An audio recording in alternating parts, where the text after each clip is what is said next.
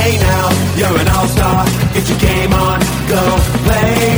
Hey now, you're a rock star. Get the show on, get paid. And all that glitters is gold. Only shooting stars break the mold. Welcome to another episode of the NRL Supercoach All-Stars podcast. Barnesy back again.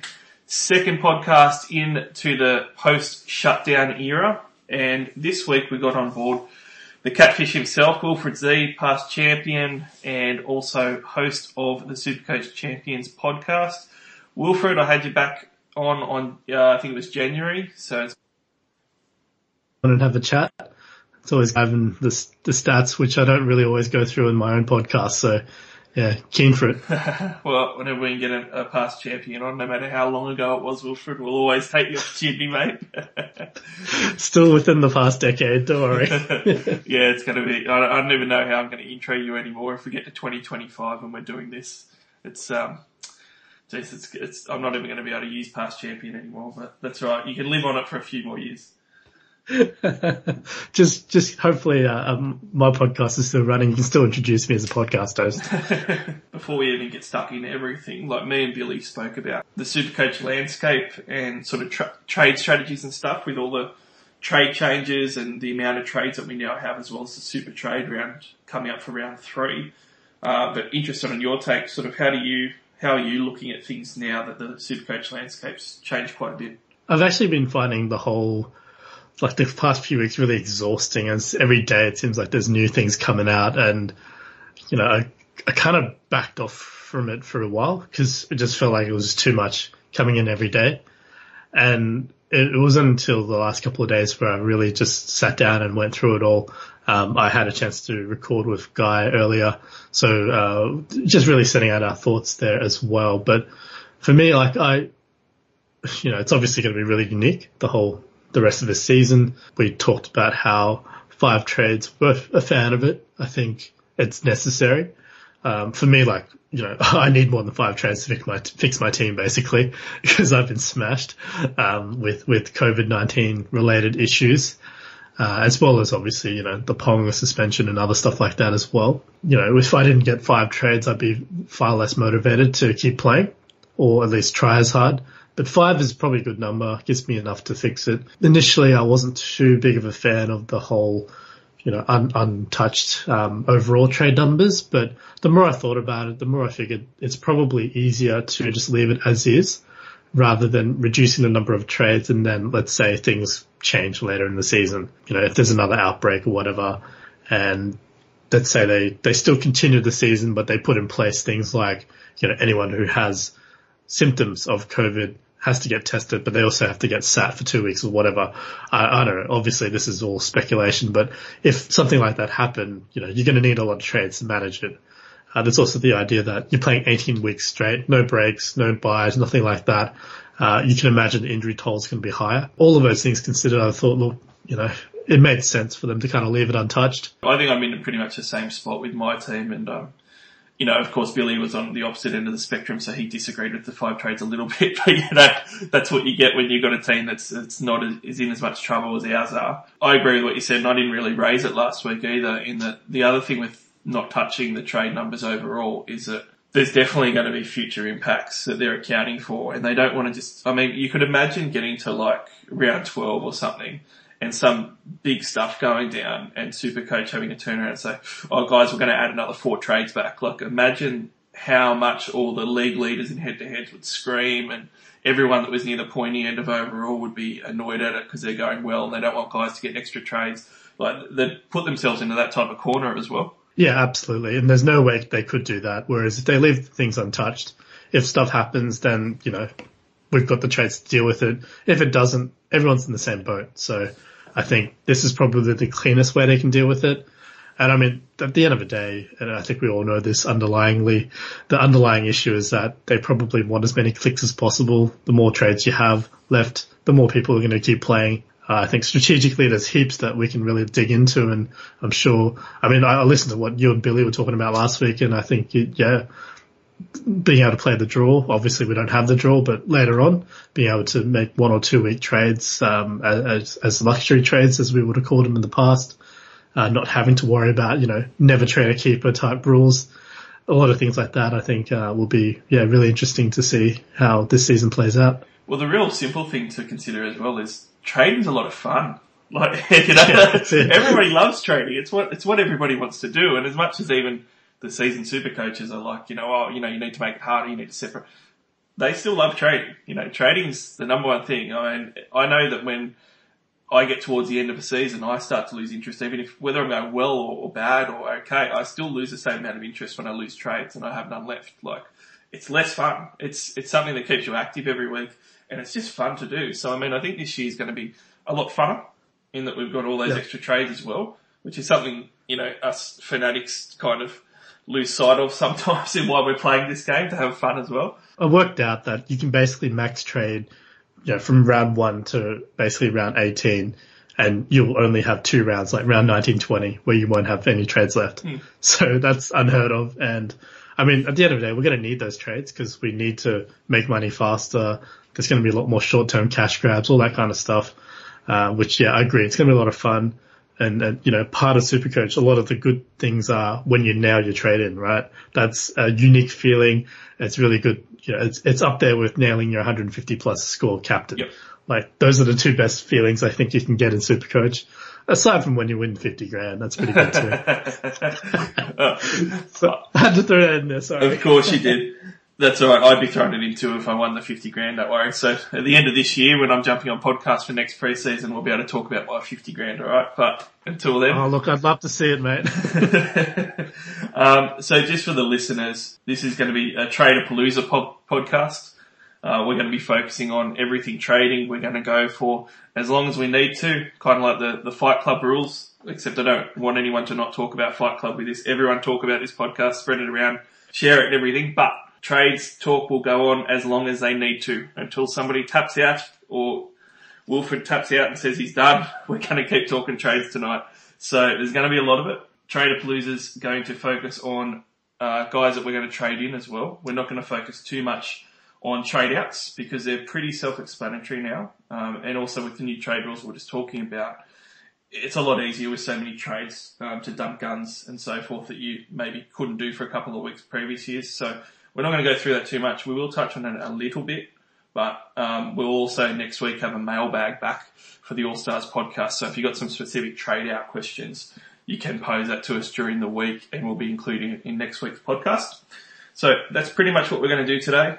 Trader-Palooza, it's on. Anytime I can have an obscure 90s rock grunge reference to a Supercoach podcast, I'll do it. So Lollapalooza, Wilfred, you're aware of what Lollapalooza was back in the 90s? Yeah, I am aware of it, but look, I'm not, I won't lie, I won't be as familiar with it as you would be. Alright, well we won't get into it now. I won't start rattling off all the bands you need to listen to, but when we're going through this as well, we're going to look at each position too, guys. So we're going to go down from hooker all the way down to fullback.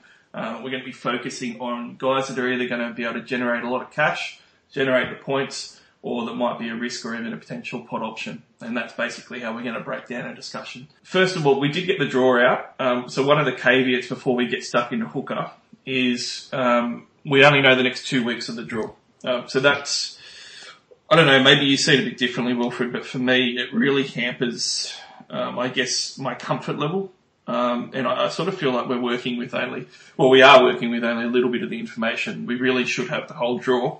Ideally, but we don't. 2 weeks, you can't put much stock in, but because there is so many trades available, you can look more short-term than normal. So I know we're going to be talking about some Cowboys players, but Cowboys versus Gold Coast this week, that's the draw for this next week, and that's going to be a real blockbuster that you can target. So I am definitely having a look at the draw. Just probably not as much as I normally would if I could see sort of 3-4 rounds in advance, I guess. Yeah, look, I agree. I mean, 2 rounds is better than nothing. And fingers crossed we get the rest of it released by, say, Friday or whatever. For me, I think you can still use the 2 rounds to focus more on the cash grabs, I reckon. Especially if you're grabbing an outside back, So, talking about trades, why don't you quickly tell us what your current trades are? I know that they're going to change, but what are you currently looking at doing? Look, my trades aren't too hard, basically. I've got, problems to deal with. So Nathan Cleary has to go. Damien Cook has to go. David Feeder's on the way out as well. And then I've got the likes of Bailey Simonson or Wonga Blake or Callum Watkins, basically 2 or 3 centre wings that are going to ditch basically. So, Appy's coming in for Cook. Cleary is going for Dylan Brown and, David Fifita out for Tamalolo. I took the punt that Lolo might start a bit slow. Obviously didn't work that way. In a shortened season, I can't afford not to have Lolo any longer. So got to get him in. And then looking at, grabbing either like an Asan Masters or, and most likely, I'm going to grab Stags just for the cash grab and the potential he might be a keeper. All very good trades. I couldn't be negative about any of those moves. I'm a little bit similar. I guess my strategy is a bit similar. I've seen a lot of people either go for, cash grabbing, making money priority. And I think that the season's too short to only look at that. And then I've seen a lot of other people just go for pure points, and you're not going to get anywhere in any type of Supercoach season if you're not making any money. So I've gone right in the middle. I've got, 3 guns, hopefully 3 guns, depending on how one of them works out. Another guy that's going to be points, but also a cash grab, and another guy that's going to be a pure cash grab. So I think that I'm kind of balancing that pretty well. So Drinkwater for the points and cash, Tanoa Brown for the cash, provided that team lists are kind with the Warriors injuries. Tamalolo, Madison and Masters as 3 guns coming in to sort of stabilise my team. So that's probably going to stick to my 5, and I hope so, because I've probably spent about 10 hours getting to that. Yeah, Drinky's a player I'm really interested in as well, but the problem for me is I don't know who to trade out.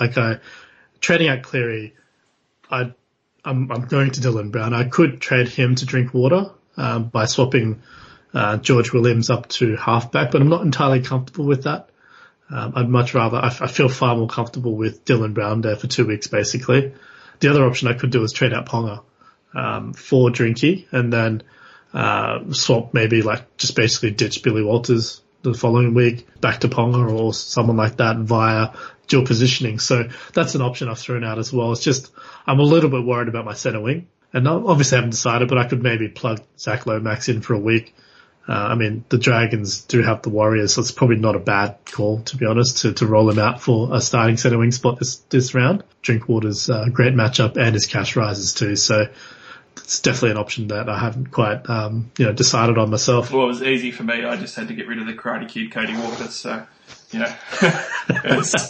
a no-brainer there. Whether he gets, even if he wasn't getting suspended, he was on the chopping block, so he'll probably end up getting suspended now anyway, so it makes it pretty easy to get Drinkwater in.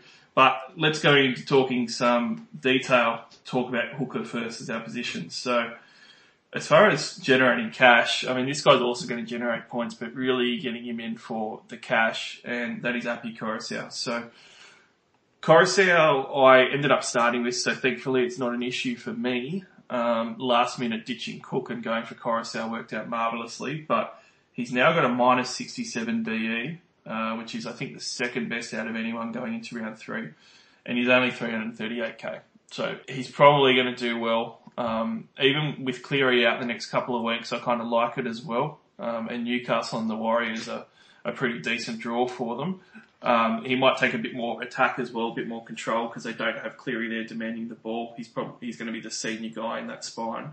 So I really like him for his points the next couple of weeks. But for anyone that doesn't have him, for me, it's a real no-brainer, because he's a minus 67 BE. He's going to make a ton of cash, and he's 338k, which is pretty easy to achieve. If you've got Damien Cook, with the amount of trades that we have, Wilfred, going Cook to Appy, and then even in 3 or 4 weeks going back to Cook, I've got no issue with that, and I'd be doing it for sure if I had Cook. So, Appy's the big one in the hooker spot for this round 3 matchup, surely. 100%. He is a must-have as much as you can have for round 3, I reckon. The draw is great. The break-even's perfect. And, the price point is there. My only hesitation with Appy was always going to be his injury risk. And when you've got the alignment of such, even if he steps onto the field, he's making cash, basically. That to me is just, there's no reason not to take that risk. He has the potential to be a season-long keeper if he stays healthy and keeps playing the minutes that he does. So he's the perfect example of, the type of guy you want to grab this round. Yeah, for sure. And even just looking at a small sample size of numbers, he had a 57 base so far across his 2 games, which is superb, 69 and 45 in pure base in his first 2 games. And he scored 97 and 76 points. Only one of those actually had a try that he scored as well, and it wasn't the 97. So he started off really well. He's obviously not going to maintain an 87 average in points, but he doesn't need to. And people should be getting him in. The other hooker that we've got to talk about, though, is a risky proposition that I think a lot of people aren't thinking through just yet, and that is Connor Watson. So obviously Watson has some appeal now because the Knights don't have a 9, and I understand he's 506k. He's not, incredibly expensive. He ended up doing 55 points a game last season as it was, and that was only in 68 minutes. And I think a lot of people are thinking, oh, well, he's going to do 60 to 65 points a game for sure because he's going to play 80 minutes at hooker. And a lot of people are making that assumption. He also started the season really well. He only scored 43 points in round 1, but he only played 41 minutes. And then he scored 77 points in round 2 in 50 minutes. That included a try and a line break. So he's actually started the season pretty well, and he had some lower minute games last year that were pretty good, but he's a huge risk, and I think we've both seen a lot of mail from Lacko and also from other places that suggests that Randall or even possibly Kurt Mann or somebody else is going to end up spelling Watson at 9. They're not going to play him 80 minutes at 9. And he does have a BE of 39 as well, Wilfred, so it's not like you can't just wait a week and see what the rotation is. So I see it as hugely risky. If you don't have Appy, I see it as suicidal going for Watson instead. Yeah, look, if you don't have Appy, then absolutely, you've got to get him. I wouldn't even look at Watson if I didn't have Appy. I'm surprised you're talking so much about Watson when Billy's not here, right? Well, being his man crush and all, but I'm giving him a bit of a podium to get up on next week because we're going to give him all this juice and he's just going to go on a massive tear next week after this podcast. Look, I'll be fair. I'm a big fan of Watson playing hooker, especially if he gets 80 minutes. Like, I think from memory, he averaged 79 when he played like 75 plus minutes at hooker, in his games last year. The problem is I just don't think he's playing 80 minutes. I don't even know if he's playing 50 minutes or 60 minutes at hooker. There is some chat that he's still going to come off the bench and Randall's going to start. So absolutely too risky. I'd wait at least 1 week, if not 2, just to see how that rotation works. Even if he's named, I can suspect, I really think Randall will be in the 19 or whatever, so that you won't even know until the final team list whether or not Randall's in the team, and that's just too risky for me to even bother playing with. So yeah, absolutely, just give him a week or 2. As you pointed out, it's not like he's got a negative break even. Sure, he might go up, but it's not like he's going to be more than 30, 40 grand more next week or whatever. Yeah, and you're better off, like, he's probably going to be most teams' second hooker. You're going to be better off filling in your other positions to start in your starting 13 than bothering with that in a week that you can fix up your team. So definitely stay away this week. Understand the interest, but wait until next week. You're not going to lose out just by waiting another week. Let's move on to front row forward, because there's a heap of people to talk about in front row forward, and hooker's pretty barren as it always is. So the first guy, well, let's talk about our few cashies. There's 3 main cashies that are going to make a ton of cash the next few weeks at least. And the first one is at the New Zealand Warriors, Tanua Brown. Now, Tanua Brown's base price, 171k. He's got a minus 28 BE, which is really solid. And I think there's a couple of reasons why he should be owned and purchased a lot more than what he has been lately. So the first thing is Armour is obviously out. And that's out for the season. Then as well as that, we've got another middle in Jazz Tabaga out as well. Injuries are really going to help him. But as far as the eye test, the first 2 rounds he actually looked really good. And he played 39 and 40 minutes in the first 2 rounds for 36 and 46 points. He's averaging a 41 base in his 40 minutes a game, which is really good. Even if he didn't have all those injuries, Wilfred, he was still going to probably play his 40 minutes a game. But I really like, with those injuries, how even if he gets named on the bench, it's going to solidify his role of at least 40 minutes as a floor and have some upside as well. So I'm really into him. I've got him in, obviously, from my trades, and I've been a little bit surprised at the lack of people jumping on, I guess. I don't know if that's just because, it's only been the last couple of days that the injury news has really come out about the other middles at the Warriors. Up until now, we thought he's probably going to miss out once Tavanga came back into the team. Obviously got Parsi coming back in as well, and the expectation that Blair would end up playing more in the middle as opposed to potentially having to play some minutes on the edge. So with Tavanga out, although I did see from NRL Physio that he might only be out for a couple of weeks as opposed to long term, because they were concerned it might have been an ACL or some other serious knee injury. So it didn't seem like as bad. But yeah, still TBC on what's actually happened to Tavanga. But yeah, look, I think, he's bottom dollar. It's a great option. If you need to generate cash, then that's the type of thing you'd be going for. The only thing is like, you just got to be mindful, he may not make cash that quickly. So do we have the luxury of waiting for, a slow burning front row forward? Or, is there a better option? I don't know if you're planning to talk about him, but I was going to bring up Gula, as a perhaps potentially a better option over to Noah Brown, even though he is a little bit more expensive to start with. Well, we are, so that's a great segue. So, threw your bone there. Good one. So Gula is, a bit more expensive. He's 220k. So I mean, it's already a 50k difference there when you look at money making. He's got, twice as good a break even at minus 69 or more than twice as good. But he does have that extra 50k price tag, and he does, he is going to be in a team that I think that he's got less solidified role compared to what Tanua Brown does. He obviously had a massive game the first week, but it was against the Titans, and he scored a try and line break and picked up a heap of tackle breaks for his 94 points. The second week, that was against the Titans the first week, sorry. The second week against the Warriors, he scored 44 points in his 50 minutes. But again, we had a whole heap of, injury issues with that Canberra pack. And I mean, Bateman's pushing to be back round 3. If he's not back round 3, he's going to be back the week after.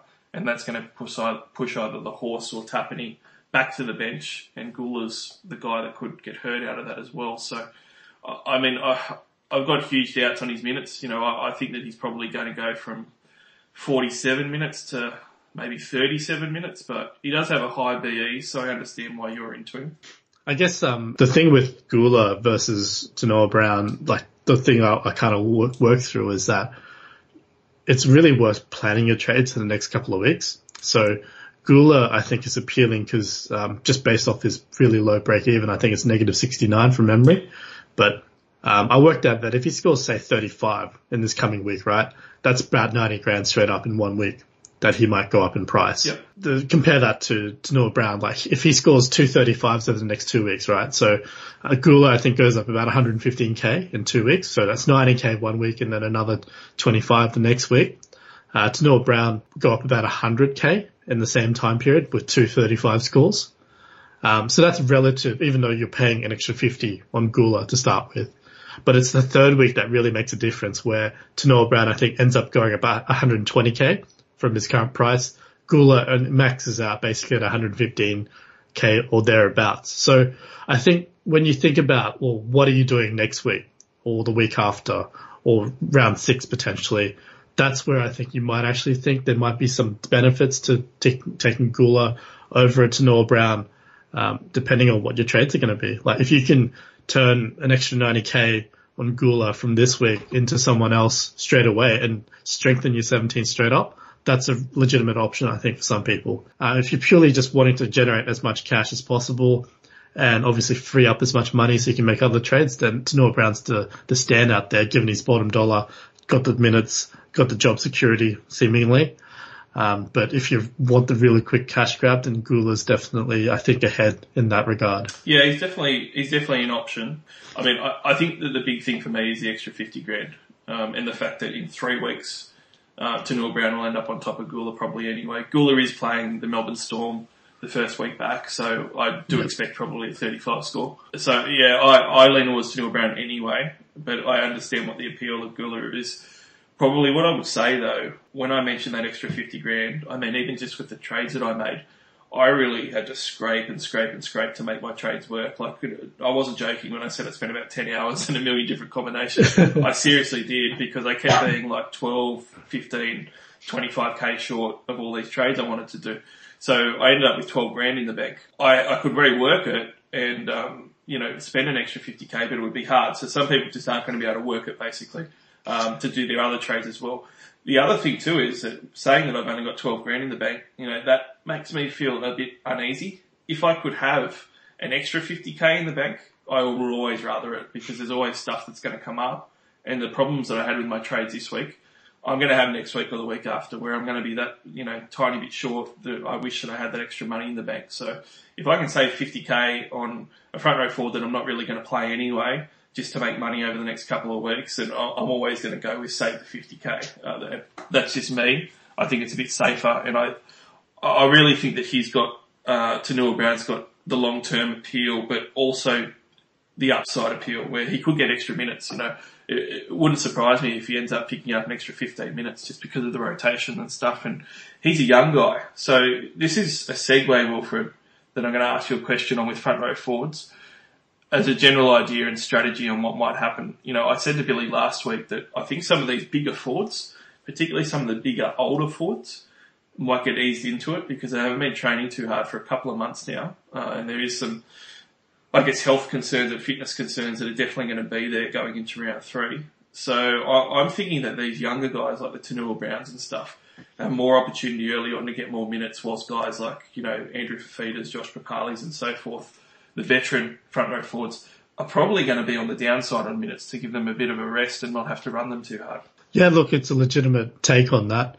I mean, you mentioned Papali though. Doesn't that just help Gula with his minutes? Yeah, it does for sure. Yeah. But I mean, look, I think that's very true. We just don't know. Obviously, there's not as much preseason with air quotes, information coming out about how the clubs are training and how the players are looking and stuff like that. I feel like it's almost like we've gone into a preseason, but we're not getting all the trial reports and the training the house down reports and all that stuff coming out like we normally do. I imagine because the media can't get in, right? They can't, that's right, attend training and all that kind of stuff. So that's definitely the big question mark in there. Having said that, is there a world where Papali's actually spent the last 2 months just running non-stop and he actually looks really slim? I don't know. I haven't seen any training photos. There is no world where that happened. There just isn't one, yeah. It's like looking for Planet Hulk in the Avengers or something. Planet Hulk doesn't exist, Wilfred. It just isn't there. That's a fair call. But look, I think I agree. I mean, like at the end of the day, where you can buy a cheaper option, it makes sense. Look, having said that, you're talking about someone who's about to trade out Damien Cook. So I'm like rolling in cash this week. Like, if I set my trades up right, I'm actually, potentially could end up about having 500 grand in the bank, which sounds crazy, right? But when you trade out Cook and Ponga and David Fafita and Nathan Cleary, and you bring in the different guys in, like, that's how you can end up with that much cash sitting around. Yep, I understand, and that's going to be a big bankroll for the next couple of weeks. I imagine you've got some big plans. Let's move along, though, to the last sort of cashy for the front row forward that's been popular. And you're going to like this guy because he's the Brisbane Bronco, Tom Flegler. Started off the season pretty well. He's averaged 54 minutes a game with 57 and 50 minutes the first 2 rounds, 63 points a game. So on the surface, it looks great, but, he's only 294 odd K. He does have the BE of minus 34. But obviously, even though TPJ's still out, Matt Lodge is now back from his ACL injury. That's a big boost for the Broncos, but it's a massive drawback for Flegler that I don't think enough people are sort of looking at. And obviously Carrigan's got that 13 jumper. Lodge is going in at prop. You've got Joe O that's going to be back. Even if he's on the bench, he's going to get some of those middle minutes as well. Even with some of these guys out, I don't really see Flegler getting the same sort of minutes. If Flegler gets named on the bench, which is quite possible, it might happen, then it'll probably save a lot of people heartache because they'll reverse their trades. But I could very well see him get named and, play 40 something minutes or around 40 minutes probably, even if he starts with the rotation that Seabold might end up doing. I'm really not into him. Part of it is because he's 295k, so it's not a cheap cash grab. And there's all these other guys. Like, why wouldn't you get a Tanua Brown for heaps less or a Gula for a lot less still? I don't understand why Flegler's getting all this love aside from he's a really good player in real life to watch. Yeah, I just think maybe it's just the whole, how good he looked in round 2, right? And he played 15 minutes and stuff. So, look, I agree. I can't see him getting more than 35, 40 minutes, even if he does start still or whatever. The reality is just, Lodge is going to get his minutes pretty soon, straight away, if not straight away, the first round. Joe O is definitely going to get more minutes than Reece Kennedy or whoever it was, just being bench fodder previously. So, maybe Alex Glenn doesn't play 80 minutes and that's where they find some extra time or whatever. But, as much as I love the kid, he's one of my favorite players to watch at the moment. Can't see him being, getting more than 40 minutes all up. Having said that, that could still be enough for him to make money. If you've got all the cheapies, if you've got Tanoa Brown and whatever already, then I don't mind Flegler as a 2-week cash grab. If anyone gets re-injured, for example, he definitely jumps up a little bit more and then probably gets back to playing 50 minutes and then he becomes a startable option for your 17. But as an overall option, I think, he's certainly a distant third to the two guys we've already talked about so far. Yep. On the points front, we're not even going to talk about this guy, Wilfred. Payne Haas, this is an opportunity for teams to fix the errors that they've made as well. That includes, making sure they've got the guns that are going to fire. Payne Haas is averaging 78 points a game again this season, the same as what he averaged last year. 74 and 81 the first 2 weeks. 60 points in raw base he's averaging. Just pay the money now that you've got the 5 trades. Get Payne Haas in. You need points for the season. Front row forward's not great for points. Just stabilise it by getting one of the best forwards in the game. Let's just move on. We're not even going to spend time on it because we don't have enough. Let's talk about risk. Now, there's 3 forwards that I've got here under our risky category that people are going to be looking at. The first one is over at the Storm, Tui Kamikamaika. Started off the season really well. And I understand the interest. He scored 52 and 74 points as a starting number 10. Still only averaged 46 minutes a game, so it's not like he was in huge minutes. Obviously, there's going to be some changes and things in rotations and so forth, but it does mean that, for 295k, he's a minus 35 BE. Again, though, the other guys look a lot better, a lot safer. Do you see him as maybe someone who's going to keep starting for the Storm and going to keep piling up points as well? Or what's your take on what Tui's role is going to be round 3 now? Yeah, it's an interesting one, isn't it? I kind of assumed, in round 1 that he was just going to start up until Big Nelson, was fully fit again. He obviously came back a little bit underdone. I think he had a hamstring injury from memory. Yep. So that's probably why he came off the bench. You'd assume with the break, he's probably back to full fitness. So I wouldn't be surprised even if Nelson's named back as the starter. Tui looked great though. He really looked good. He was running much harder than he was last year. And I don't know if that's why he got rewarded with more minutes. But between that uncertainty and also the Wombat, Brandon Smith, he's going to be back and firing and he's going to demand more minutes there. Fanukin played lower minutes for some reason. I don't know if it was injury related or whatever. But Welsh will be back on the bench as well. Absolutely. So there's definitely too many minutes to be spread amongst a really, a pretty solid group of middles there. So, I wouldn't go near him, not when there's better options around, basically. Yeah, exactly right. There's just so many other options to do it. I guess if I was going to give one positive for Tui, it's that over the other guys that could make some cash, he's the best guy out of them all to actually start at that price point. If he's starting or even just putting up the sort of minutes that he was, he's going to score more points probably than those other guys are probably going to give you. So that's probably the only little caveat that says it's a bit of a positive if you did have him and he did actually manage to do it. But it's too much risk to bother. Twal is another front row forward that we could talk about because he's quietly starting to get some respect. I was talking him up last pre-season. He looked really good. And then he's lost minutes again. So, the problem with Twal is it's always based on his minutes. And he went on a month tear last year where it looked like he was going to get huge minutes as a prop and his base is just base stat beast for sure. So minutes was always going to mean he was going to be a gun.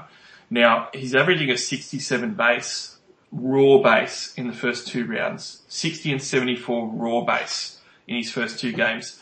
No coincidence that he averaged, close to 60 minutes a game. He's probably not going to continue on with 60 minutes a game, and that's why I've got him under the risk category. The same thing happened last year, and Madge didn't want to burn him out, so he ended up taking his minutes down. They went up and down like a yo-yo, so did his Supercoach scores because he can't do anything without minutes. So I see him as, it's probably more of a risk reward if I'm being fair. He's under 500k to purchase Wilfred. He's got a BE of 4. If somehow Madge keeps giving him the big minutes and he's playing 60 minutes on average a game, he's going to be an absolute beast and he'll be one of the best props. I just don't have the appetite for that risk. Yeah, I mean, round 2, his minutes were inflated. I think he played 70s plus, just due to injuries. I think McKaylee went down and there was someone else who had a HIA as well. So definitely there's a couple of question marks there. I'd be interested to see what the bench looks like. I mean, we're assuming Harry Grant starting at hooker and Billy Walters is the 14.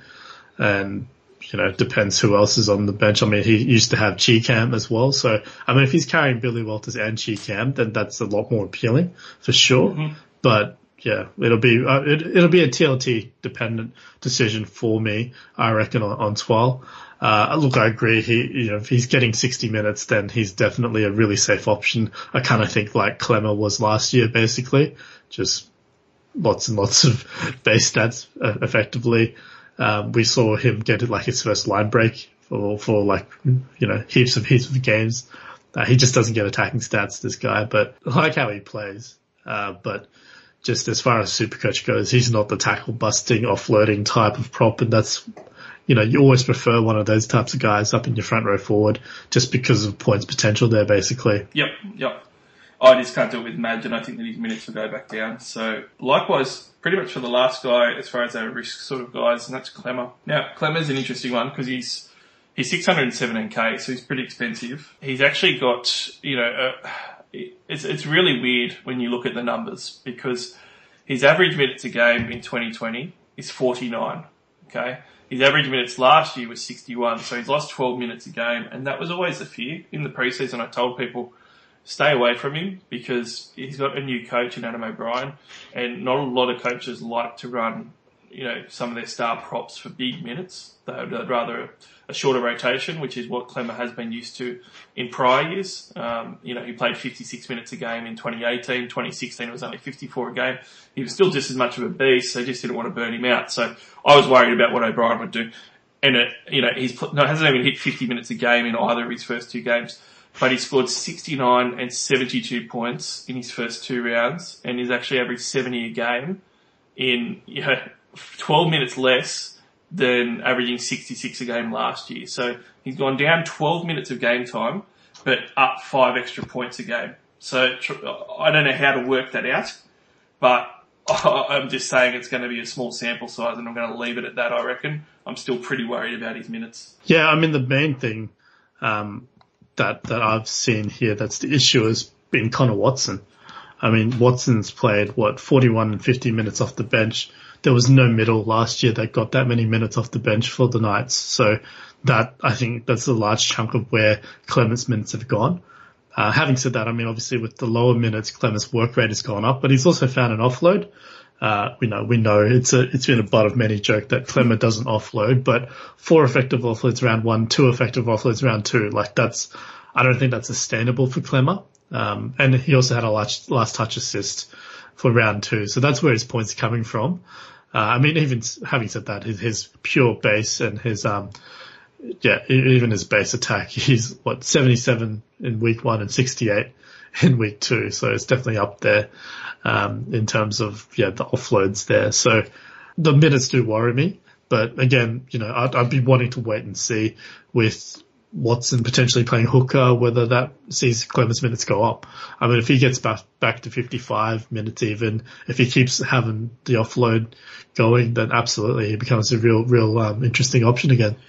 Yeah, and I should say as well, to finish off on Clem, I'm not saying he's a bad Supercoach player or a bad player in real life especially, but it's just value. 617k is what he was priced at when he was playing, 61 minutes a game. If he's going to be playing 12 minutes a game less, you're going to be picking up in 3 or 4 weeks a lot less.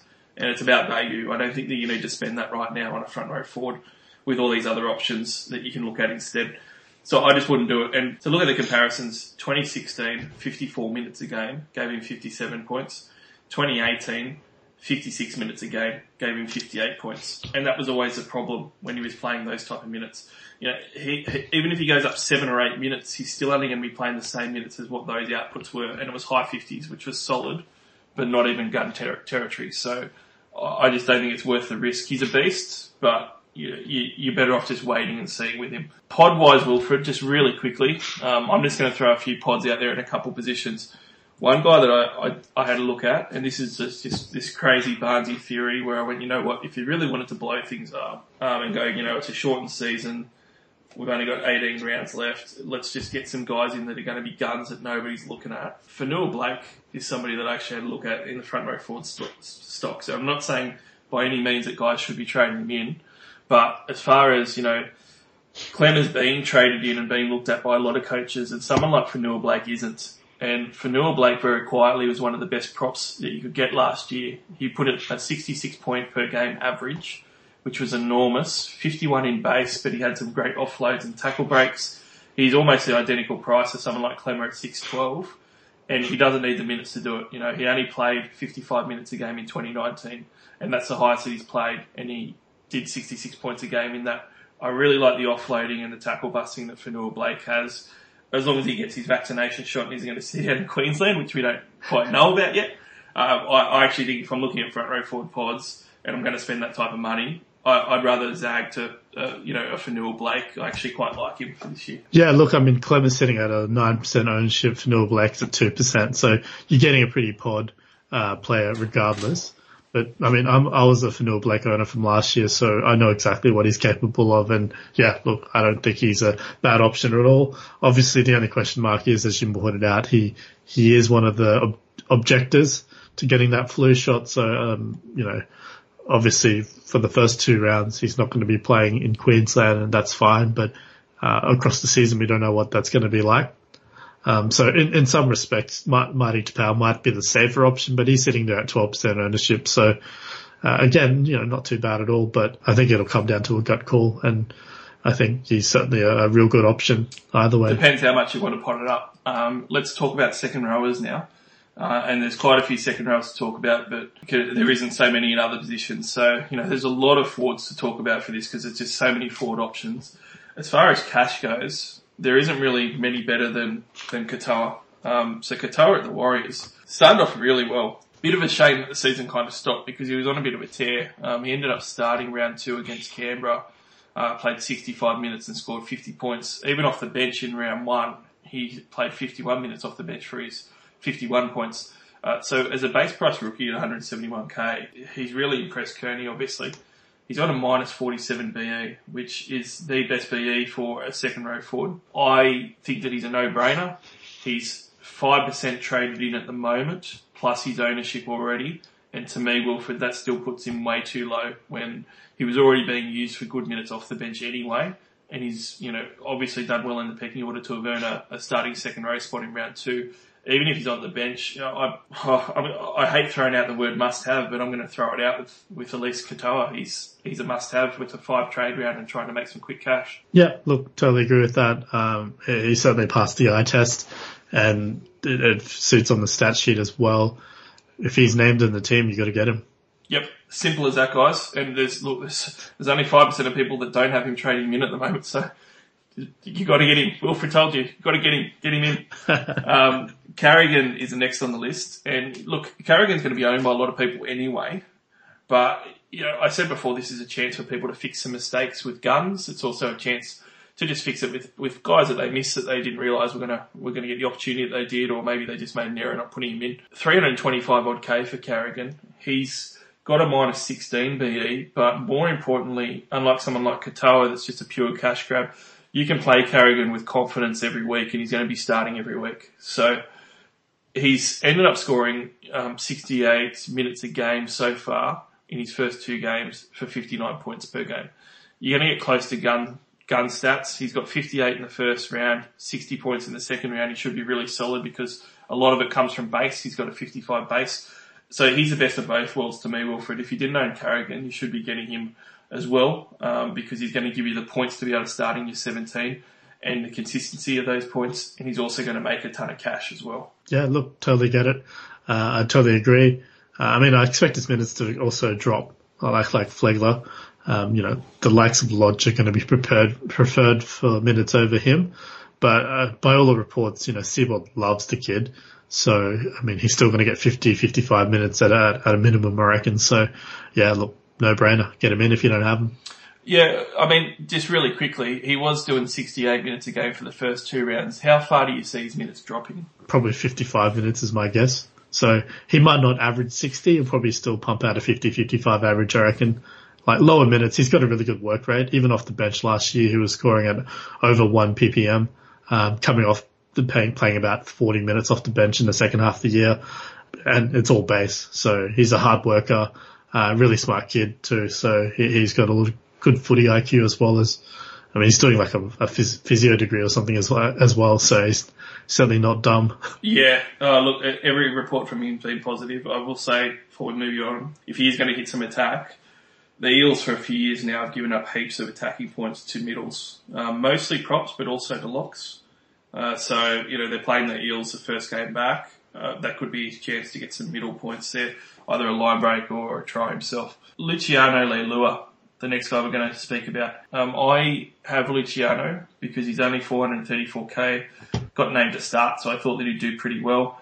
And, he has done really well. He's probably surpassed my expectations as far as how fit he's looked, and how not lazy he's been at the Tigers, which is nice. He's got 64 and 80 points in the first 2 rounds. Both of them he scored a try though, and he got a 47 base, but he is an edge player, so you kind of expect that. He played 80 minutes in both of those games, and that's what I wanted to see from him. So I was really happy owning him. And he also gets to play the Sharks and then the Titans in the next 2 weeks of the new draw. Obviously the Titans have always on the edges given up a lot of points. Really everywhere they give up a lot of points. For an attacking player like Luciano, that's a really good matchup for him. So at his price, I'm a really big fan of him. Look, I agree. I mean, in terms of his base and base attack, he's actually doing better by 1 point than David Fifita. So I think that speaks volumes to how well he's done in the first 2 rounds. I'm all for keeping on Leilua, and I recommended people to grab him if they don't have him. Yeah, and look, this is also when guys like Katoa and Eamon Carrigan that we've just spoken about, they don't matter as far as the draw or even really the points that they're going to get in the next couple of weeks. Guys like Leilua, look at the draw as well, because you're going to have to play a lot of these guys, and Leilua is going to be premium points. He's averaged 72 points a game so far, and that Titans game he could easily ton up. So the next couple of weeks, Sharks and Titans, and even though the Sharkies have had good defence in prior years, they've kind of dropped off a little bit, and they've got a lot of young forwards there now as well, and they've got guys like Fifita that might come back to round 3 and struggle to move laterally at all. So, I really rate Luciano for the next couple of weeks' points as well. So I reckon he's a great buy. Cohen Hess is the last one of our cash options that we're going to quickly talk about. Now, I've got a real confession to make with Cohen Hess. I talked him up a little bit. If he was going to get the starting job and play 80 minutes, I was going to be on him. And I was, and he threw up 38 points round 1 in 80 minutes, Wilfred, and I completely rage traded him. I was like, you know what, to get the guys I want, I need to trade a second row forward. You're gone. I'm not going to deal with 38 points in 80 minutes again. That's dog shit. You're not putting in the work again. You're lazy.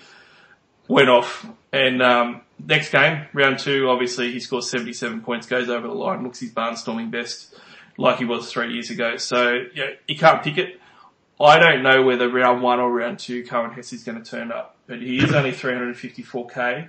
He does have a -4 BE, and he gets to play the Titans edge first game back round 3, where there could be huge points on offer. So he's got a lot of pluses, Wilfred, but is it round 1 Cohen Hess or is it round 2 Cohen Hess that we're going to see? Yeah, look, that's the difficulty, isn't it? I mean, for me, I thought round 1 it was they played the Broncos, the Cowboys, so they were targeting Brodie Croft. So that meant a lot of the traffic going down Drinkwater's edge, and that's where they scored a lot of their points. Yep. So I just don't know if it was game plan that saw Hess not really get as much work. I have to admit I didn't dig too deeply into his stats, just because, he's a great price. My second row, I don't really have the space for him, and I've got bigger problems to deal with in my team, basically. So I'd be really interested to see if his run numbers are much higher in round 2 compared to round 1. I suspect they would be. But the only question mark I have, I suppose, is Michael Morgan, obviously injured. So that right edge combination that he obviously struck up with Morgan is going to be impacted. I don't know which side Clifford's going to play on, because Clifford was playing left side last year when he came into the team. So, Drinkwater's obviously there. So whether Clifford goes right, there's a couple of question marks there, which does make me think, look, I'd put Hess lower down the pecking order, but that Titans matchup obviously is very appealing. And he doesn't matter. Maybe just going to pass him the ball and he'll just walk over a couple of guys and put the ball down. Yeah, and I mean, look, if you're going to, his runs didn't go up that much. He went up a few runs. He's only got a 42 base, and his base round 1 was 36, and his base round 2 was 48. So he's not going to have a good base, but it's a tricky one because, I mean, if you were going to look at someone like Carrigan, who you think minutes are going to go down, but he's a much better player and he's a lot more solid, it might actually be better to go for a Hess, because some of these trade-ins, as just a strategy you need to think about, you should be looking at immediate points, because now more than ever, you're not going to be able to catch up. Like, I'm absolutely shitting myself that there's no buy rounds, because that's always my saving grace. Even when it doesn't work, at least it gives me hope for the first half of the season, that I can go, it's alright that you're far behind, Barnesy, because once these buy rounds come, you're going to move up, 25,000 spots, and it's just going to be great. Sometimes it happens, sometimes it doesn't, but at least you got that there. When you don't have that there, you really do need to look at a week-to-week proposition with all these trades and with the shortened season and say, we've got to score points too, guys. How are we going to do this? Cohen Hess is going to score more points probably than what Carrigan is this week at least. So you're going to get bulk points this week. So maybe he's someone that's actually better than Carrigan just in a short term if you're going to sell him in 3 weeks and you think he might, ton up against the Titans. Yeah, look, I think it's a really good point that you make there, that you've got to balance that points, maximizing points and obviously generating cash. So with Hess being the -4 break even, the perfect matchup. Yeah, look, I can't blame anyone for taking a punt on him. Like I said, there's a couple of things in there I'm a little bit concerned about. Obviously not having Michael Morgan is probably the biggest one right now. Yeah, there's definitely risk with him and there isn't with the other guys. Moving along onto the points front, if you want to generate points, there's just 2 words that you need to know. Lolo and Madison. That's basically it. That's your points for your second row forward, and really that's your points anchor for your whole bloody team. I didn't have Lolo and Madison. I had Payne Haas, thankfully. But Lolo and Madison, I didn't have either of them. I had Madison until kickoff Wilfred, and then I changed it right at the last minute. Kicking myself that I did, but that's how it goes. I'm getting Lolo and Madison both in this week. They're my priority trades for points. So I've made it happen. I don't see any argument not to get Lolo, the way he started the season. Madison, I guess I can see some argument, but you know yourself that your edges have been a little bit susceptible at times, and I thought Madison looked really good round 1. Yeah, look, I think the thing with Madison we're seeing is that he, right now, is much more happy just to truck it up himself. As a Wonga Blake owner, it's been frustrating watching the ball just die with Madison every single time, which is great for Maddo, but not good for Blake. So, whether that's good for the Eels overall, well, who cares? So, look, I think he's a great option. Obviously, we saw his attacking potential, last week. Well, sorry, not last week. I wish it was last week. Last round, when he, went large against the Titans. The Broncos, he does get to run at Milford, which Milford has struggled in the past, we know that. But to be honest, the weak edge is definitely the right edge for the Broncos, and that's why I'm so keen on Dylan Brown. I just think there's going to be points there because Brodie Croft is just he's not good at defending. I'll just put it that way. And it's a constant concern, and points have been leaked on that right edge every single both rounds so far. So got sidetracked by the Broncos yet again, but look, Maddo will be fine. Like, he's going to be potentially a top 3, definitely top 5 back rower by the end of the season, I reckon. So yeah, lock him in now. Break even 48. So if you can't get him this round, then next round's fine. Yep, I'm getting both of them because I want the points now, and I think that he's going to score well against the Broncos. 62 and 86 points the first 2 rounds, running at Milford, big tick there. And the fact of the matter is that, I really think there's quite a drop off in the second row. Like, there's a lot of good players, but the elite guys, Lolo and Madison are right near the top. So I think anchoring with those guys straight up, you're going to help yourself out a lot when you've got the flexibility with the 5 trades. But like Wilfred said, next week's fine. Go for next week with Madison if you need to. Just make sure you get one of Lolo and Madison this week if you want to balance your points out.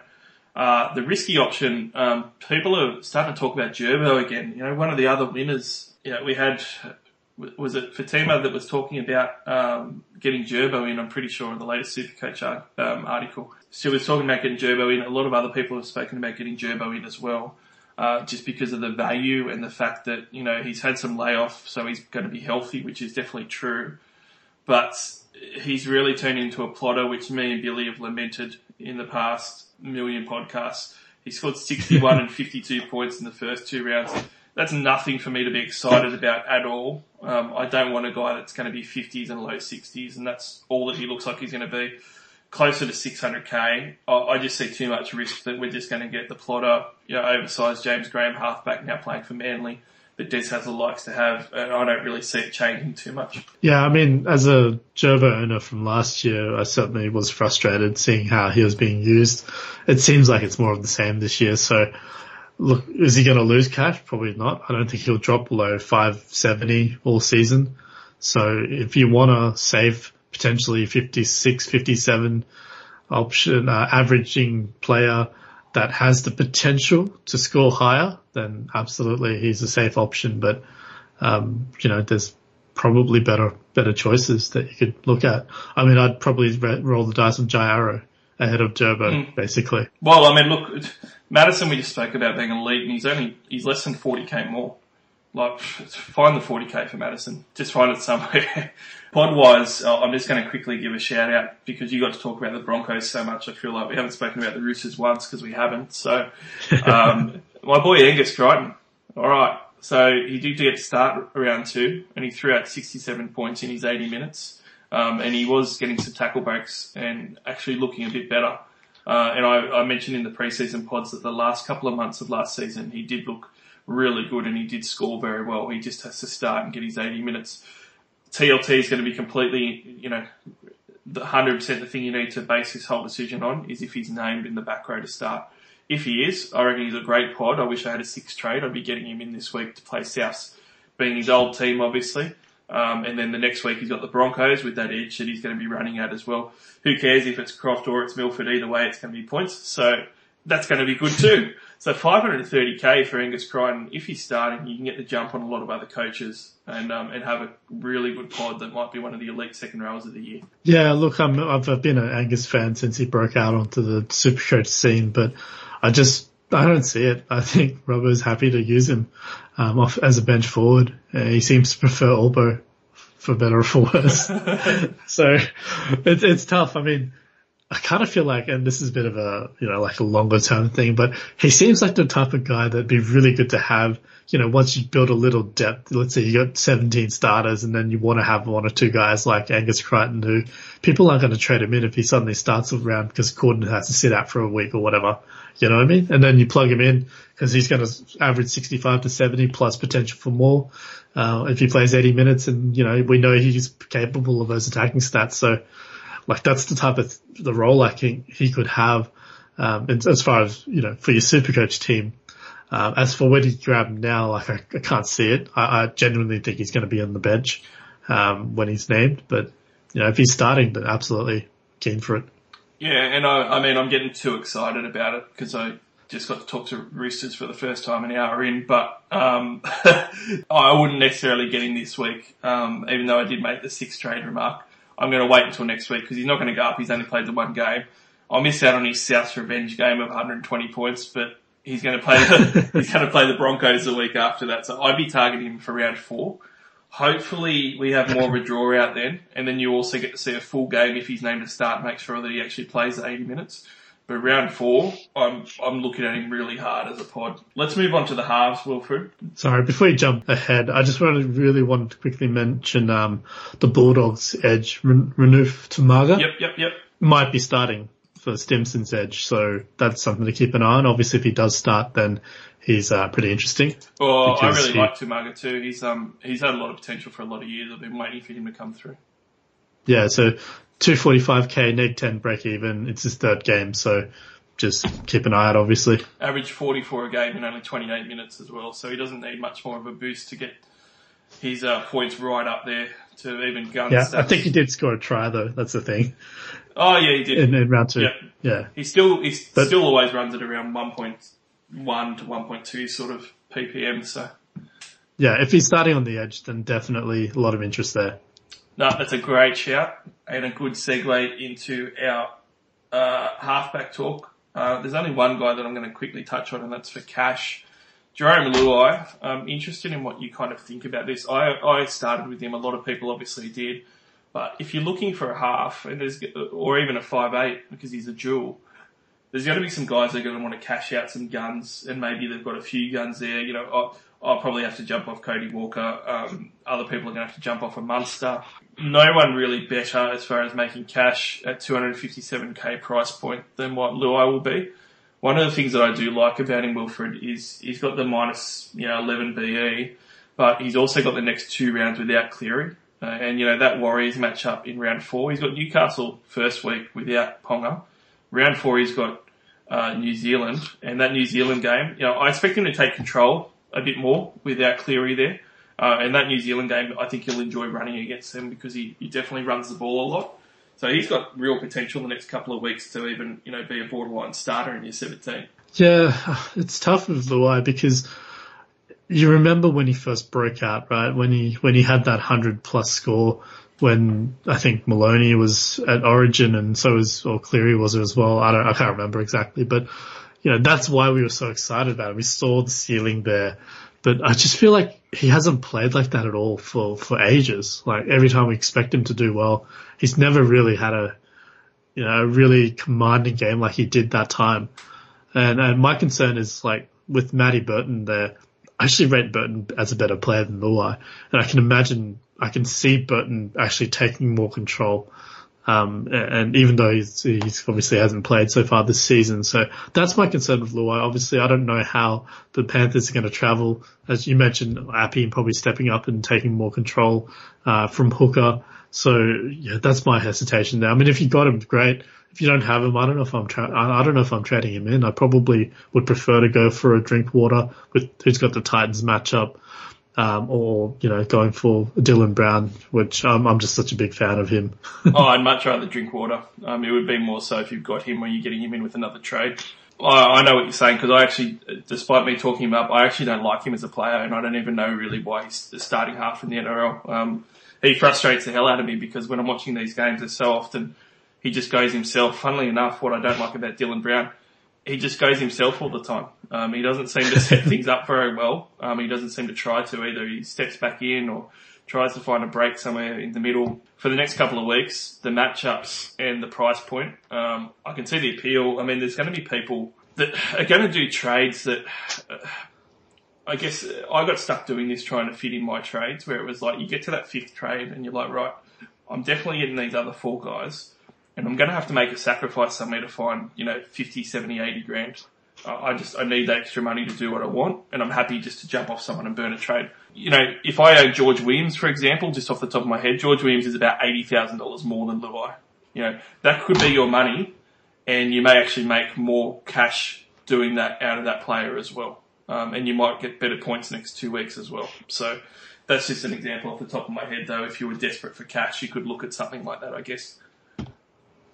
Yeah, look, I think if you're really desperate, then absolutely that's one of the options. But I kind of feel like, there's probably, you could probably downgrade someone to Noah Brown or something like that, which I probably would prefer rather than ditching someone like George Williams straight away. Oh, yeah, for sure. And it really is team dependent. It depends on how many of these other guys that you have already in your squad. Yep. As far as points go, I've just got one word, Mitchell Moses. Everyone doubted him. I stuck strong. I captained him against the Gold Coast outright for his 108 points. And that 32 points against the Bulldogs round 1, distant memory. So I'm loving Mitchell Moses. Even still months later, I think about that night watching that 108-point game. But he's averaging 70 points a game at the moment. Obviously, it's the peaks and troughs the first 2 rounds, but he does play the Broncos and then Manly. The Broncos, they've put points on you guys before. I'm not too worried about that being a poor game for Moses. Manly might be a little bit harder, but we don't know about the rest of the draw, which is going to be heavily Moses dependent. But I think if you're a Nathan Cleary owner, 579k, you're going to make 50 odd grand out of that downgrade from Cleary to Moses and have probably the second best halfback behind Cleary for the rest of the year. He's going to be in your side the next 2 weeks to plug that gap. I can't see many better options if you own Cleary and you need to get a half in. I really rate Cleary and Moses as the top two. Yeah, I don't know. 108 points when the Eels scored 46. Are you really that happy with it? What did you want, 200? Well, Dylan Brown scored 123. He's outscored Moses both weeks. That's what I mean. Like, I'm seeing all this hype for Moses, and I'm just kind of thinking, like, Dylan Brown stepped up. He's taking more ball, and that's why, like, he's scoring better. So, I don't know. I just kind of feel like, he certainly could be the second best halfback option by the end of season. But right now, he's the fourth, despite having 108. So, yeah, I don't know. I just think he's 40% owned. That's the real issue for me. Like, if you don't have him, like, you're not gaining anything by getting him. I kind of feel like you're better off taking the risk, if you're a Cleary owner. Jumping on someone who's lower owned. Antipod Moses for the next 2 weeks. Hope he only averages, 50 or whatever, and hope the guy you jump on averages 70. And that's 40 points you've made up on all the Moses owners. I just don't see that many other good options. I mean, for halfback, you mentioned Dylan Brown. We're going to talk to him in a minute. I got him under the 5'8" talk. So he's one. Sure. Cleary's obviously out. Who's the other halves that you have in contention? SJ, Tigers and Cowboys. Well, we're going to talk about SJ in the 5'8" talk as well. So, all right. Okay. I'll give you that one as well. Okay, so there's a couple other options. I mean, you've always been a fan of Mitch Pearce, coming off 106. Mate, why are you reading my run sheet? You're not even over here, all right? It's like we're sitting next to each other. Just back off, all right? Now we're going to talk about pods, everyone. Okay, we've got 2 pods to talk about. The first one's Mitch Pearce. He is minus 10 DE, 459k. I actually think that he's a fantastic pod. He was one that I was keen on for the start of the year, actually. He threw up 48 points and 106 points the first 2 rounds, and he looked really good, actually, that second round. He's got Panthers, obviously, with no Cleary, and then he does have Canberra, which is going to be a tougher game. But they're not going to have Ponga, so I expect his usage rate to go up a fair bit. The other thing with Pearce that I like is, over all the other options, and we've just discussed a few of them, the premium options is at least, 120 grand less than. He's only 459k. So I see him as a great downgrade to free up cash. If you needed that extra cash like we spoke about for some other trades, Cleary to Pearce as a pod move, I think that's great. At least for this week, I think that he's going to do really well. So that was my first pod, Wilfred. You kind of ruined the excitement for me. Sorry, I didn't mean to. But look, I agree. I think he could be quite a good option. Like we saw, he went on a 6-week run where he 8 weeks. Averaged like 100. 8 weeks, right. Sorry. But, he's been capable of an extended period of where he can average, 90, 100 or whatever over that time. But we also saw him, he averaged like 30 or 25 or whatever for the last 6 rounds or something like that. So it's really, he's really hot and cold. I mean, you could argue he's hot because he's just come off 106, but that was 2 months ago. So, look, I don't mind as far as risky picks go. I mean, he's 6% ownership. He's got the negative 10 break even. So at the very least, he's going to do well for the next 2 rounds money wise. And the draw's not bad for the Knights the Raiders aren't ideal, but the Panthers, without Cleary, could be some points there for sure. Yep. Really like him. I think he's the best half for that price point. I don't think you're going to find anyone around that price point. The other pod that I was going to mention was Sean Johnson, another one ruined by Wilfred going off a bit early again. SJ's a bit more expensive. He's going to cost you 130k more, 140k more, 585 grand to purchase SJ, but he started off with 95 points against Souths, 28 points in round 2, but that wasn't against the Storm, so you can kind of discount that. And like Wilfred said, the next 2 rounds, if you're looking for some pod points quickly, West Tigers and North Queensland Cowboys, 2 of the easier matchups compared to some of the other draws that we've got. So that's a pretty good 2 weeks. I think that the big thing though for me with SJ Wilfred is one of the positives of this layoff is you got guys that have got niggling injuries and keep getting hurt. They've had a couple of months to heal, and SJ doesn't need fitness or anything like that. He just needed to heal. Yeah, it's a couple of months is going to do wonders for his legs with his quad injuries and everything else that he keeps getting. He could come in and really fire and be healthy straight up. And he was already going pretty well when he was a bit underdone round 1 anyway. So I really like SJ as a pod as well. He can obviously be a half or a 5'8", so he's got the dual. So, I was actually considering him with Cody Walker going down to SJ. Yeah, look, I mean, he's got a pretty decent matchup next 2 weeks. I mean, I can imagine the Sharks will definitely test out Drinkwater on that left edge in round 4. So whether you get him this week or not, like, he's not going to go up in price or anything like that. So I certainly think he's an option to keep in mind there. Yeah, he's only at 60 BE, so you can afford to wait. I guess it probably is more if you want him this week. Or you need a 5'8" or half this week against the Tigers, then he's probably one to consider. He's also in 13% of teams, which is not pod territory, but we've got him under pod just because, ordinarily, Wilfred, he's going to be like 25, even 35% owned when he's going well. You've got him at a big discount on ownership. Yep, totally agree. The only other name I might throw out there real quick is DCE, 7% ownership, but I mean, he's got the Bulldogs this first round and then Para the week after. And I mean, he's got a couple of big scores against Para, like 72, 37 and 133, his last three outings against them. So he can put points on them. We know what he can do, obviously. So I just thought I'd mention as a bit of a riskier pod, but yeah, again, more expensive. He's a bit riskier. I've always lamented DCE from the Supercoach perspective because he just has too many. He had 62 average for 3 years in a row, so he's super consistent in that regard. But I've lamented with Billy how he gets to that 62 average by going on these massive runs, and then he has these, 3 or 4 weeks of 35 points and stuff. It averages out fine, but head-to-head wise, it can really hurt you. So I'm not a huge fan of DCE if he doesn't have the goal kicking somehow, which he gets every now and then. So not for me, but definitely worth a shout. Yep. 5'8". I've got your man D Brown here, okay? So I'm going to throw you Brian. I'll throw him right to the top, and you can just completely just splooge all over your screen about D Brown for a minute. Go for it. Oh, look, he's got such good base. Like, if you look at his base, like his raw base, he's probably up there, like 35 or somewhere around there, or 30. I can't remember off the top of my head. I probably should have prepared better for 35. this, but yeah, look, so that's amazing for a half. And for one, he's got a great negative break even. I really like how he seems to be so involved right now.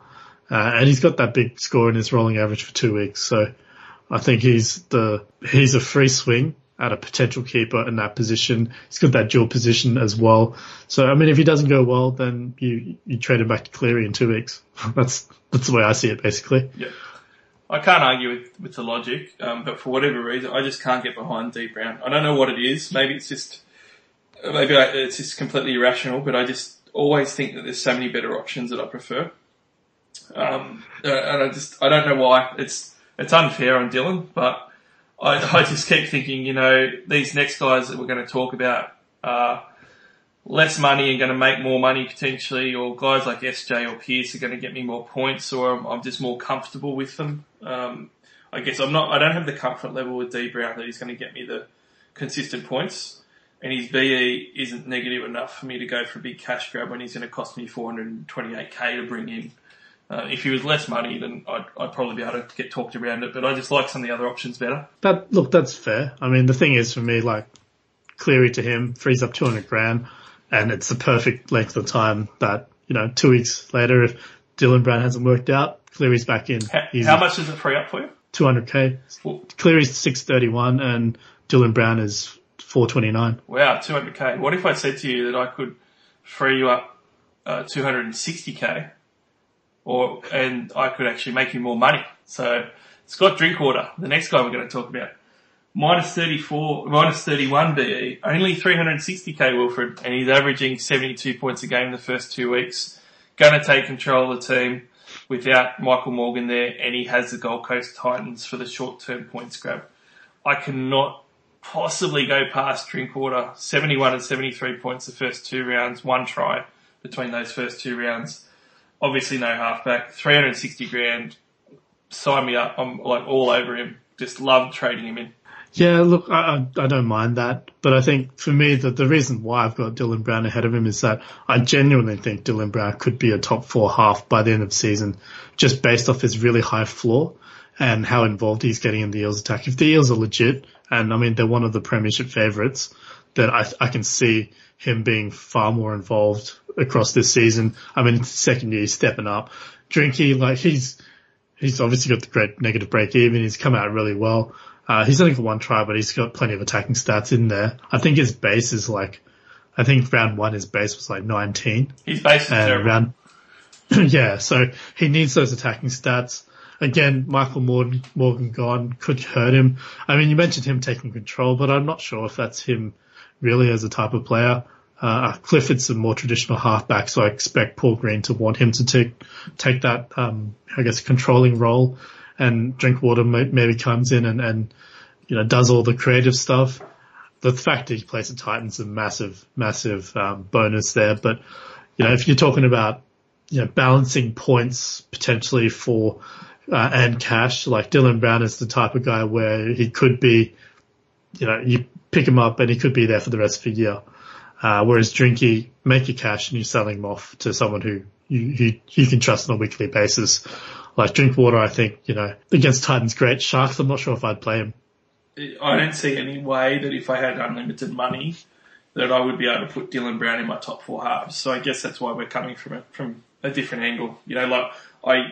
Cleary, Moses, 5'8", SJ, Munster, all these sort of guys.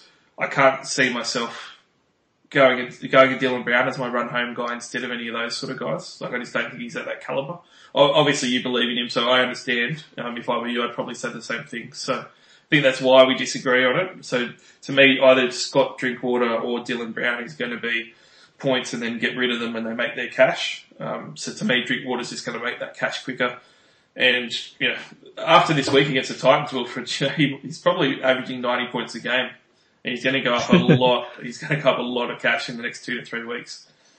Yeah. Look, don't get me wrong. I'm not saying Brown's going to be ahead of those guys. Like I don't think it's likely, but I think it's in the range of outcomes that if he keeps going the way he's going, then yeah, absolutely. I mean, he's second right now. So talking about small sample size. I know, right? Well, if you believe like Wilfred that he's going to be top four, then get Dylan Brown in now because you're going to try and keep him for the year. Well, the only thing I'll say is that Moses last year in the games that he played with Dylan Brown beside him, he only averaged 55. So it does actually have an impact on Moses. And if Moses is only averaging 55, like he averaged 63 last year. So, I mean, that's a pretty sizable difference in his average. So, if Moses is dropping and Dylan Brown goes up, that top four is not as clear cut, I think, as it seems right now. Yeah, that's fair enough. Moving along, last guy we're going to talk about for 5'8" before we go into the immensely frustrating battleground of centre wing is our points pod option. And I've got it as a pod and also points grab potentially, and that was your boy Milford because I had to give you a chance to talk about him. So he's got a 24 BE, but much like Mitchell Pearce at the halfback spot, he's only going to cost you 476k. So if you're looking for a 5'8" that's not going to break the bank as the elite guys will, and you're looking at a downgrade for some cash free up, Milford might fit the bill. He was averaging 63 points across the first 2 rounds. He looked a bit fitter. I've actually agreed with some of Wilfred's comments that other people haven't necessarily, that Milford has actually improved his game as far as his kicking and forced dropouts and stuff. I think he has gotten better at that type of thing. So 54 and 71 points in the first 2 rounds. He plays the Eels, which is a decent matchup for him. He does play my Roosters the following week, so he's probably going to score 9 then. But if you ignore that one, I've come around to him this year. I actually wish I started him instead of Cody Walker. I won't talk about the Roosters yet because I'm going to say he's going to be running out Flano, right? So, if anything, that's all the more incentive for Milford to get on. But look, I think the issue's been he's been asked to play a controlling half role, and it's not him. I think if you read his recent articles and things like that, he's talked so much about Croft coming in. Seabold has told him you don't have to worry about getting guys in position. Croft does all of that. So Milford just has to worry about where am I getting the ball and what do I do when I get it. And, he doesn't have to be barking orders at, his forwards and his, and the other players around him telling him where to go. because that's what he's been asked to do the last couple of years. And even in round 2, like you saw the difference between what he did in round 1 compared to what he did in round 2, because Croft went off injured. So the moment Croft went off injured, Milford went back to that controlling half role, and it affected his pace. You know, he didn't run the ball as much. Obviously we all remember that massive individual try he scored, where he scored like 40 points in one go. And that's the Milford that we're going to see more of if he keeps running the ball. That's just the player he is. And while he's looking fit, the more he runs the ball, he's one of the best offloading halves, surprisingly. You'd be surprised how effective he is at that, because you don't remember it. Like, you have to go back to 2015-16 to remember that type of game. I'll try not to go on too much more about him, but like he's shown that the run numbers are better when he's being able to play his natural game. And yeah, look, I'm not just being a biased Broncos supporter. I genuinely feel if he's going to have an actual halfback beside him and Milford can go back to being a running 5'8", then sign me up.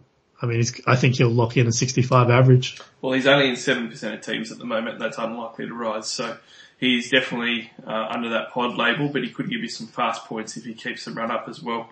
And those pod points are going to be massive at the moment with the shortened season. So, centre wing, Wilfred. Let's jump to that so we can get through everyone. Talking about cash first of all. Now, centre wing is like one of the huge battlegrounds of every season in Supercoach because it's so volatile. It's going to be even more key this year because it's going to be the big difference maker. 100% behind the strategy of rotating guys and burning trades if you don't have other issues just in centre wing matchups. But let's talk about the cash first. Ben Hampton is someone that I also had in my team a lot of the pre-season. A lot of people remember I spoke to Cowboy. Scanlon was on the podcast for the pre-season discussing the Cowboys, and we both agreed that Ben Hampton is mud, but he's a pretty good option because he's only 237k. He's come in and averaged 55 points a game after only averaging 26 a game last year, and that's where he's priced at, so he's killing it as far as his price point. He's got 49 and 61 points, but both of them have tries, but playing on the wing, that's what's going to happen. That's what we kind of expect. He's going to get some tries, and that's going to be the thing that gets him from 26 points to sort of 60. So he's playing the Titans, so he ticks the box of getting some immediate points as someone that you can start in your centre wing this week. And he's going to make money for a few weeks with a minus 37 BE. So you're going to make a good amount of money. There's some other cashies that we're going to talk about, Wilfred, but I can't see a better cashie that ticks all the boxes than Hampton just for this round 3 trading period. Yeah, look, I agree. For all the reasons that Drinky is a good option, I think Hampton applies, especially because he's available at centre wing and he's cheap. So can't find many reasons to not get him unless you've got bigger fish to fry like I do. He's one of the trades I wish I could get in, but I think, I've just got to balance the points a little bit more in other areas of my team. So it's, might be one of the guys that goes by the wayside. Yeah, I had to let him go as well just because I was making money in a lot of other places and I had too many things to fix up. So it just worked out that I couldn't do it because getting him in, I ended up with no centre wings, like, you know, one good centre wing and one decent centre wing and then like 2 rubbish ones that I was playing. So it's like, I just couldn't do that with the way the season is. So, but if you've got to downgrade someone in your centre wing, Hampton's the cashy to go for. We will talk about the other couple of guys though. Fui Manu has been reasonably popular as a trade-in. He is a dual second row centre wing. He's only 201k, so you save 36k between him and Hampton, and he's a minus 38 BE, so slightly better than Hampton. I guess the key is what's his role going to be? Some people have said they don't care. They're still going to make, you know, a heap of money anyway, even if he's on the bench and playing good minutes. He did get to, you know, play in the 12 jersey and start for Tarek in round 2, and scored 75 points, which is going to spend a couple of weeks in his rolling average. He only scored 26 points the week before that though, and he did that in 72 minutes, which is a big warning sign. So I really am going to be honest. I don't know what to make of Fui. Even when he got the good minutes in round 1 when they had an injury, he still scored shithouse. And then he scored great in round 2 when he got to start with the same amount of minutes just about. So I'm not sure. I'm looking for some guidance, Wilfred, because a lot of people are talking him up. And I think they're talking him up because he came on the scene like 4 years ago and looked like a good prospect. But by this point, he's been around for a few too many years to look at him like that for me. The difference is round 1 he actually was playing centre because Ravalawa went off after 8 minutes. Right. Fui came on, and I can't remember if it was Lafai that went to the wing or whatever, but yeah, that's the reason why he scored so low.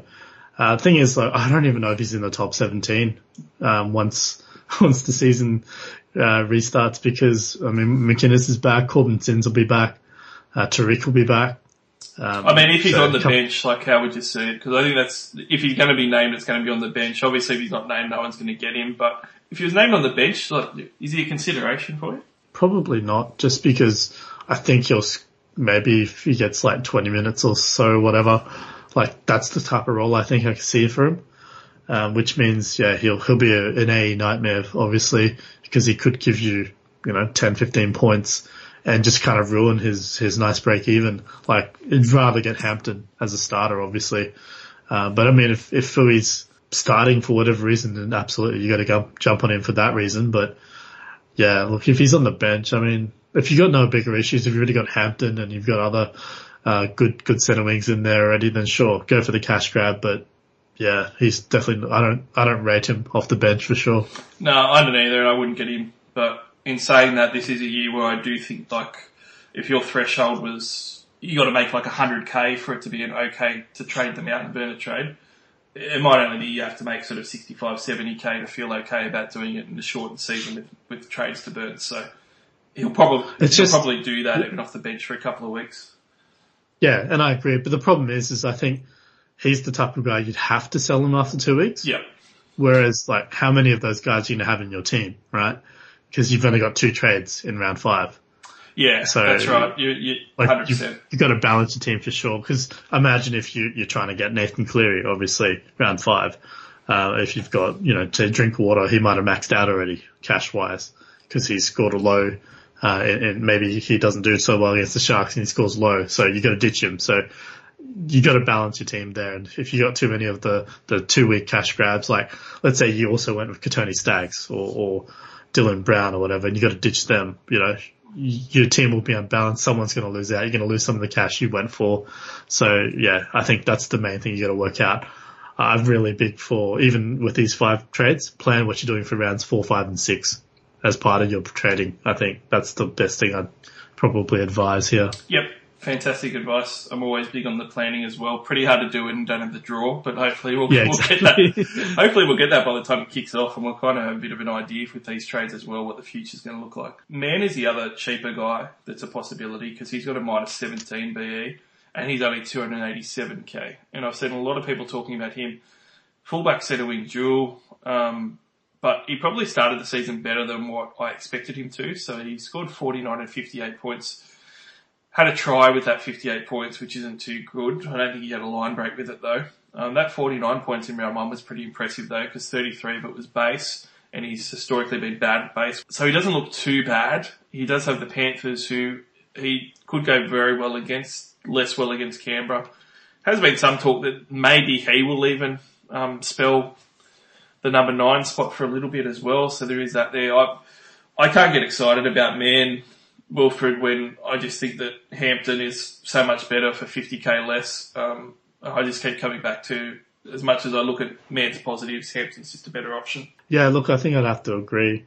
I will say with Man, like, he did show in previous games against smaller sample size, but his base wasn't too bad when he played 5'8".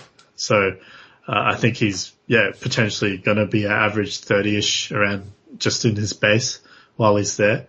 My concern with Man was always his job security. Yep. I didn't know how long he was going to have his job for. There was plenty of chat about the other options in there, and I know, one of our good mates, Luke Garrity, was pretty certain he was going to be there for the time being, because I think Tex Hoy, he knew defensively wasn't going to cut it, but it's more of a case that he could have lost the job himself. Like, Mason Lenor's still floating about. And as bad as he is defensively, I think he offered a lot with the ball in hand last year. So, that's one of the things all the reasons why I didn't start with him. A little bit of regret now, because obviously he's done quite well. He's still pretty good, to be honest. Passed the eye test as far as that goes as well, which I never really thought I'd say when talking about Kurt Mann, but Him as a winger. Like, I always thought that his best spot was on the wing, and I've actually defended him a lot because he's had these runs before and at St. George and stuff where he's on the wing for a month and scored like 7 tries and stuff. Like, I just think that he's been misrepresented as a fullback. And I thought that about 5'8" too, but he's done a little bit better than what I expected. Yeah, I think that's probably a good summary there. I certainly saw him more as just a basic centre or a winger as opposed to, a spine player. But I mean, if he ends up playing, like, there's an outcome here. Maybe he and Randall end up sharing the minutes of hooker and Watson gets kept in his running middle role, which would be interesting, I think. But yeah, not to get too sidetracked there. Hampton's definitely the better option just because of price point and, you know what you're getting, basically. Yeah, I agree 100%. But I wouldn't begrudge anyone if they didn't a second cashier to go for Mann, and I would rank them as Hampton, Mann, and then very remotely Fuimano if I was going to rank the 3 cheaper guys. If we're looking at the 3 more expensive guys, these guys are both cashies and also points and even potential keepers for the whole year as well. The first one is Kotrick. I really like Kotrick a lot. I started with him, 364k. He was definitely one of the things that I was really happy with my decision making on. Got it right. He's done amazingly well without scoring a try, and he's gotten dudded like 2 tries already in the first 2 rounds. And one of them 100% was not a forward pass, but I won't go on about it. 49 points and 62 points without a try, and I think with 1 line break between those 2 games. And he had like 10 tackle breaks in 1 game alone. He is just absolutely killing it with the running. Looks like he picked up Rapana's work, and he was getting the tackle breaks and stuff. Obviously, the caveat there is that despite the break even of 3 and the nice price of 364k, Rapana is back.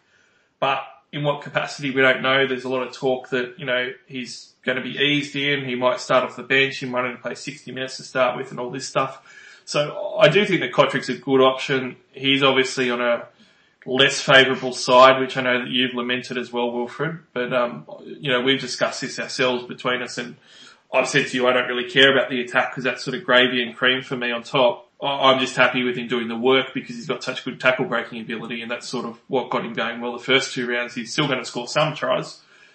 I just want this work rate for him. So I'm okay with him being on the worst side. I just want this work rate to keep up. I really like him, and I do actually rate him as a potential whole season keeper in centre wing because he's a young guy we've been waiting to come through for a while. Yeah, I mean, there's no denying he's a real physical specimen, right? He's just like freakishly fit and large, and just he should be busting tackles every time he takes a run because that's how big he is.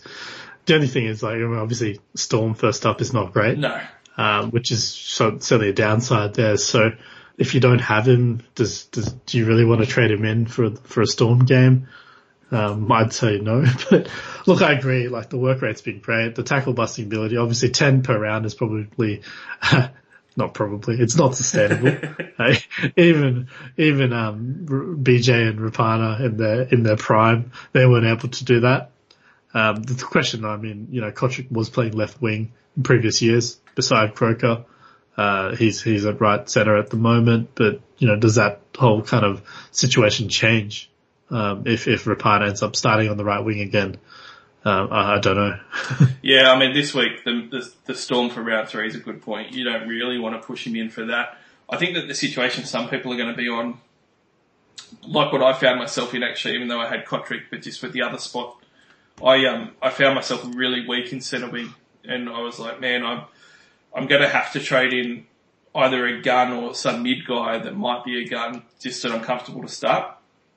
Because otherwise I'm going to be starting 3 or even 4 really bad options. So someone might be pushed to bite the bullet now and do that if they don't really like any of the other options as sort of a semi-keeper for a month or so option at least. And that's where I see it relevant. Otherwise, totally Wilfred, wait a month until after the Storm game. But I think that he definitely comes into calculations. I'm a Kotrick believer this year. Look, can't blame you. He's certainly showed it so far. Yeo, I'm not as much a believer on, and a lot of other people are. He's always frustrating. He's 404k, but he's got a great BE of -29, and he's a centre wing dual, so ticks all the boxes you would expect, especially when he's gone 95 and 61 points the first 2 weeks. But a lot of people forget that we haven't seen the Penrith Panthers full rotation yet at all. He could very well go down to 60 minutes or something, Capewell hasn't played a game for them yet as an edge player. I just put this guy in the too hard basket, to be honest, and just said, like, I don't want to take the risk because there is definite risk that he's going to play less minutes. And as soon as he plays less minutes, he sort of becomes sort of a mid-50s kind of okay plotter that could even go worse. So I'm actually not going to get him in. I prefer to get some of the other guys in instead. Yeah, look, it's a tough one. I totally agree. I see him as a safe-ish option because either way he's not going to go down in price for 2 weeks. Yep. And he should make some money given his price point and the break even. I agree with Capewell being the unknown factor here, and you kind of expect he didn't sign with the Panthers to play off the bench again, right? He probably came across for a starting spot. Someone who was on the fringe of Origin selection, even if that's just because Queensland suck. There are a lot of things in there that kind of make me nervous. But I mean, one thing that's not really been talked about is what if it's Billy Kikau that ends up missing out on minutes because he's played 40 and 56 minutes so far, whereas Yo's played 80 and 77. Yeah, Kikau got hurt during the game though, didn't he? That's why he went off, and then he got a HIA as well. Yeah, I thought that was just round 1 though. Like even round 2, 56 minutes. I don't think that was. Oh no, round 2 might have been the infamous toilet break where he had to go off to go to the toilet. No, that was last year. Oh, that was last year. That was last so year. many bad kick-out memories of low minutes. I can't tell anymore. Yeah, so look, maybe that's. I mean, to us, we'd expect Kikau to play 80 because he's arguably the best player in that team. When he's been at full fitness, but we haven't seen that for a while. It's a tough one. But it's a 2-week roll the dice. You can't really go wrong.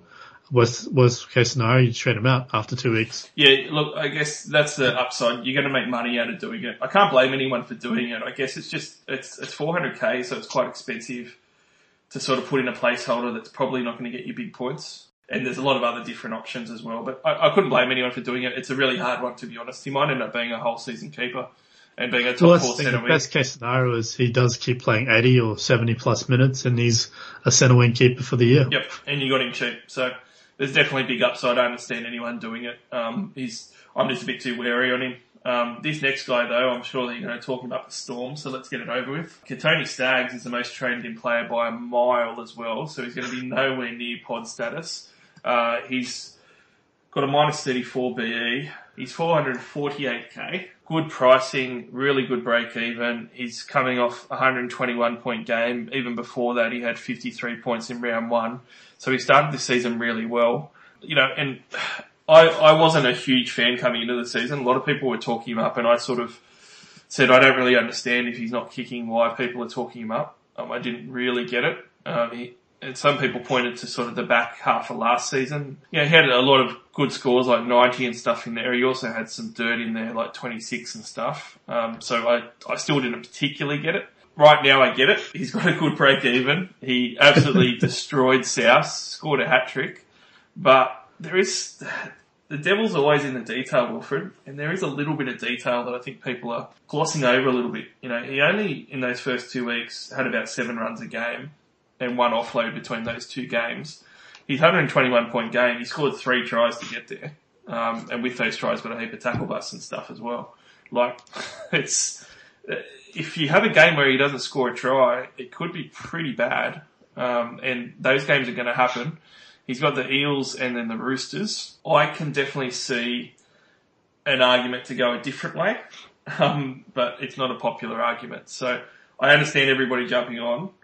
I'm going to come out and say it. I actually chose Masters over him, and I'm going to go through Masters stats in a minute. But Staggs is going to be significantly more owned than what Masters is. Staggs will probably be close to 40% by the time we get to round 3. So I'm looking at it as an opportunity to go away from it because to me, I'm all about streaks as well. And Staggs was really hot on his try scoring and attack the first 2 weeks, and that's great if round 3 happens straight. 3's happening 2 months later. I'm really not as confident as a lot of people on just grabbing Staggs as a no-brainer. Yeah, it's a difficult one because, round 1, he only played 52 minutes because he went off with cramp and he just didn't come back on because the Broncos didn't need him to come back on. Yep. So I think that probably contributed to the lower base, but I'm just wondering round 2 is just because they were scoring at will, basically, so they didn't they didn't really need the extra work. So it's a tough one because he is a hard worker. Sure, there's some games where he's a bit lower or whatever, but right now it feels like 10 meters out, like you want to put the ball into his hands and you'd back him to score more often than not because he's strong. He's got a low center of gravity and that makes him hard to tackle.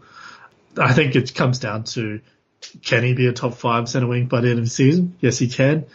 He's a good price. He's, worst case scenario, you make money for 2 weeks and you move him on if he's not going to work out. But I think that's the general rule I've been applying. Like, these types of guys that you can roll the dice on, but you can't punt on too many of them because, you only get 2 trades in round 5, basically. So, I definitely agree. He's not a home run at all. If you're talking about, rolling the dice on a Broncos back, that probably could be a keeper for the season. You'd back Osako as the goal kicking fullback, over Stags. But, I certainly can't blame anyone for taking a punt on him. He looked so dangerous. Like, anytime he got the ball, even when he was playing 5'8" in the second half of the last round, cause I can't remember what Seabold decided to, he put McCulloch on, I think. Yep. And he did. Move, it was just ridiculous. Like, I don't know what he does sometimes. And then he decided, maybe I should put, someone who has that utility value can play in the halves a little bit. And it worked out. Like, Stags ran the ball and scored a try playing 5'8". So I digress. I could go on for a while and ranting about Seabold's weird decisions. Well, I mean, it's one of those things where, in a vacuum, when I look at Stags, you can't go wrong. And you're right. Like, you can't. Like, it's definitely not wrong to get him. He ticks all the boxes, and worst case, you make a heap of money and you move him out. The thing is that you can't do that with all of these guys. So you're gonna have to choose who you think is going to go the best. And I think it's a really good opportunity strategy-wise when you see these things happen to, the old zig, when everyone's zigging zag and all that sort of stuff. It's a really good opportunity to zag on it and go someone different that isn't as heavily owned, and that's a way to really catch up on points. And for me, the best time to do that is when you have a guy that is not a slam dunk and that is a centre wing because it's the most volatile position. If you've got the chance to go against half of super coaches on a volatile area and a play that might not work out, that ticks all the boxes. So I actually went Masters, and Masters for the first 2 rounds ended up with 8 offloads in the first 2 rounds, 9 tackle breaks. He's 483k, so he's not too far off what Stags is priced at. And he's averaged 62 across that first 2 weeks, with his only clutch attack being 1 line break assist, and he hasn't scored 1 try, as opposed to Stags scoring 4 tries across the first 2 weeks. So he's doing it by running the ball 18, 19 times a game. And that's sort of what I want from my centre wing. I want that base attack, because when Masters does score an LB try, he's lined up just to hit 100 straight away. If he scored 3 tries, he'd probably hit 150 instead of 120 that Stags hit. So I'm really liking Masters. And then on top of that, he ticks the box of, wow, he's playing the Titans. That could be a great game straight up. So I just see Masters ticking a lot of boxes very quietly and not being the popular choice, but the one that might actually score better than the majority of guys jumping on Stags. Tell me what you think about Masters, because I'm in love with him after that first 2 rounds. I think he's back. Definitely agree. He's shown that huge work rate. Did I mention he was one of my 5 trades? I can't even remember now. I definitely had Masters as one of my options there. So if I didn't mention him, he's one of my 5 trades at the moment. Yeah, big fan of what he's been showing so far. He certainly seems really interested. I don't know if that's just the new club syndrome or whatever, but he's been getting plenty of ball and he's been, showing his usual hard work and offloading ability, tackle busting ability. The only thing with Masters is he's never really had a ceiling. Even when he had goal kicking, I think his highest score ever has been like 104. So whether that changes now he's at the Cowboys, whether he's got to get fed the ball a bit more so he can do that, I don't know. But he's never really shown a ceiling, despite him being quite relevant for Supercoach for a fair while. But yeah, I love the base. He's a great option, and the Titans can't do much better. Especially it would have been better if Brian Kelly was playing left center. If he's not, he's not. Well, you're happy for him to run at most people on the Titans side anyway. No disrespect to the Titans, but they give up a lot of points, and I think they're going to again when everything resumes. Let's just quickly touch on a couple of riskier guys. You mentioned Osako. He's minus 14, 420k. Just real quickly, his work rate really turns me off just to get down to it. And 420k, even though he's a goal-kicking fullback, I was a little bit worried about him. And I sort of thought there was better options than him, but you seem a bit more sold. I just think, sure, his work rate's not great, but I think, even in a bad week, he's going to still probably score 35, 40 because he's got the goal-kicking floor. I just think that's going to be him, So 420k investment though, basically, 28k more and you've got Stags. A fair bit more, 65k more, but then you've got Masters. I just see that those guys as better options.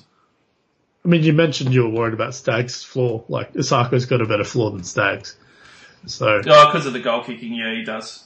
I guess it's more the upside as well. Yeah. I mean, if you look at, his base and base attack for round 1 was 58, if you include the goal kicking in there.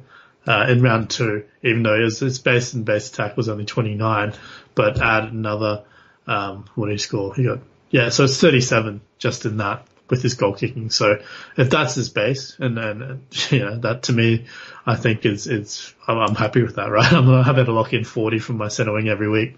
And that seems like that's what we can get with the Osako.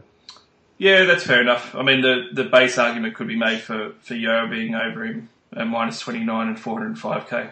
Around that but price. Then you've got the better ceiling, I guess. You're more likelihood of getting attacking stats and all that kind of stuff. Yep. I don't see Osako as terrible. I'd rather the other guys, even though I said that I've got Masters over Stags, I'd probably rather jump on Stags. Because Osako's pretty highly owned as well now. A lot of people are starting to jump on him. But there was one other risky guy I was going to mention, and that's Mansour, which has been gaining a bit of momentum. Mansour's 416k. And he's got a minus 14 BE, and he came in going 65 and 79 points without a try. So I understand why people are jumping on him. I had this conversation online actually with a couple of people, and I sort of said, I would even though I'm not on Stags, I'd rather go Stags because, Stags is an up and comer that he has, to me, an up and comer that started to play well and started to put together big scores has more chance of continuing on and becoming a good player than a player like Mansour does of turning back the clock 5 years and becoming the player that he was 5 years ago. That was my sort of reasoning on the whole Mansour thing. It just doesn't happen that often that someone goes from, 51 points a game, 49 points a game, 45 points a game, and then up to 72 points a game. Yeah, I don't think it's sustainable. And 2016 he averaged 63 a game, but 2016 is a while ago. I just think that there's more secure options, and then now he's got no Cleary as well. They might not go too well against Newcastle, and they play the Warriors after that, but he's not much of a try scorer anyway. Yeah, that's the thing. I just don't know how many attacking stats he's going to get. I mean, the base is great, but we've seen his body can't handle the base, it seems. He gets hurt so often when he has that high work rate, so it's a really tough one for me. But definitely have him a little bit lower just because of that.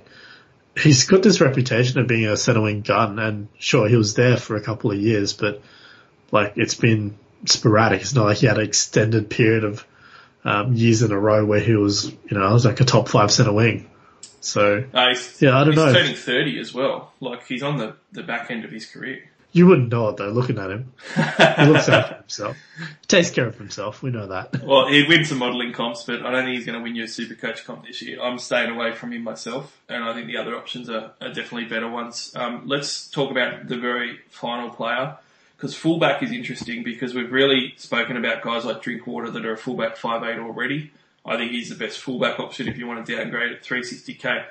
But one of the risky points options that some people are going for, and Billy's really big on, and I've seen this question asked a couple of times even just tonight, Valentine Holmes. Obviously Holmes is playing the Gold Coast Titans and he's 563k, so not too bad. 69 and 63 points the first 2 weeks, which isn't phenomenal considering I think he scored a try in both of them. In saying that, it is the Titans. I understand the cash grab. Do you see the value in just jumping to a Holmes? Some people who've done some crazy stuff, like Billy last week said he's going Ponga to Holmes and he doesn't care because he's got heaps of trades, which I kind of get, and he's just going to grab Ponga back in the future, but Holmes' points that first week he can't pass up. I mean, where are you viewing Valentine Holmes? Because he hasn't been in my plans at all for fullback with all the other guns available. Yeah, look, he's certainly not for me either because, I mean, he's shown flashes of what he can do, but I've just felt watching him, he looks a little bit off the pace, a little bit rusty, well, fairly rusty. And look, he was showing some improved signs towards the end of the second game, but I mean, the 2 month gaps were not helped because it's not like he's been able to train much or anything like that. So 45 break even, this is not really a cash grab either, not unless he scores 150 against the Titans. No, it's really going for a bit of a risk pod point sort of move. And I just feel like in a shortened season, like, yeah, if you go for Holmes, you're not getting Teddy, you're not getting Turbo. And if I'm wanting to get someone who's not going to guarantee me like $100,000 like Drinky probably would, I just feel like I'd probably just upgrade to one of the top two guys, really. Yeah, I feel the same. He does play the Sharks in round 4, so he is playing his old club, so he might have 2 good weeks here coming up. So I get the next couple of weeks he might do well.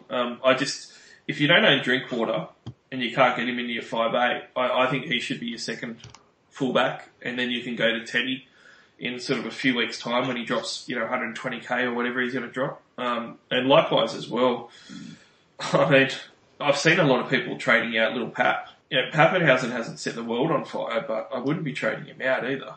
He's got some big games ahead of him, and I've seen some people doing that as well. Yeah, I mean, I can imagine like Raiders and Rabbitohs isn't the best draw back for him. He had a mate. Look at how the backs for the Broncos did against Souths. That's true, but again, I don't know if they're going to be such pushovers after the break. I mean, it's true that the Rabbitohs really didn't turn up against the Broncos, but they dominated through the pack. Melbourne's got a pretty good pack, but I don't think it's quite as good as the Broncos one right now. So they would need to be, significantly more dominant in the forwards to be able to really get the backs involved. I mean, like that's obviously, that's 2 weeks down the track, so we don't know exactly how it's going to be. But Raiders first is never great, I don't think, because Raiders, like defensively, they've been pretty stingy for the last 2 years, really. But would you really trade out Pappenhausen though? Look, I know people are doing it, like Ponga and Paps straight to Teddy Turbo, locking load for the season because they think, no, cash grabs, cash losses or whatever, you're locking in 2 of the top 5 scorers for the rest of the year, potentially. If not, number 1 and 2. Yeah, I mean, I guess I just look at it, I understand locking them in, and I understand getting the points the next couple of weeks when others won't own them, but you're talking about maybe $300,000 that you're going to be investing to do that early on when you need to really generate some cash. Like, yeah, in a couple of weeks, the combined Teddy and Turbo combo might lose $300,000 of their prices at the moment. Yeah, I don't know about that because both of them scored pretty well in round 2. So the break even's not great for round 1. This particular round. I think Teddy's like 120 and Turbo's was the other way around. I don't know. One of them's like 120. One of them's 110 or something. Yeah, and these guys can hit that in a heartbeat. Like it's not like they can't do it. Especially, I mean, Turbo's got the Bulldogs, and Teddy's got the Bunnies. So if, again, the Roosters get all over the Bunnies, I'm sure you'll be rooting for Teddy to go large, right? Oh, he'll score 180 points easy. Exactly. Easy. So then he'll be going up in price. Then we're screwed because we can't afford him. Well, we'll finish off on that. I think we both aren't that into Holmes. He does have a good couple of weeks, but I'd just be doing those trades in other spots instead of fullback where I don't think that you need to. We have met our criteria, Wilfred. We've gone on as long as what we needed to. We didn't speed it up. We're giving the people what they want. Longest podcast in the world. But we did a shortened one with Billy last week, so I think we owed it to everyone to get an All-Stars pod up that hit the 2-hour mark. On that note, we'll sign off. So, Wilfred, thanks for going for Trader-Palooza with me. It was great fun. Good to have you back on the podcast and everything. And we'll get you on again during the season and we'll see how you're going. And certainly, everyone jump onto the Supercoach Champions podcast. It's a great one as well. A lot of good podcasts out there, but the Champions with Guy and Wilfred do a great job and well worth a listen to. Cheers for the shout out there. No, it's been good fun. I always enjoy coming on and we just talk. Like it's been so long since we talked footy and Supercoach, so yeah, it's been good to get back into it. Hard not to talk about it for too long, dismiss it too much. Thanks, Wilfred. Everybody else, Thanks for sticking around and listening through. I'm sure you can break it up in a couple of parts if it's too long for you, but we will be back next week. And next week, we will be going through both mailbag and TLT. Finally, we're a week off TLT again. Cannot wait. We'll be going through all that next week with a different guest on. Until then, you can download us or listen to us on both iTunes and SoundCloud. Follow us on NRL_SC_All-Stars on Twitter. Until then, play around with your teams next week. Look out for the questions on the groups if you want to get on the mailbag, and we'll talk again soon.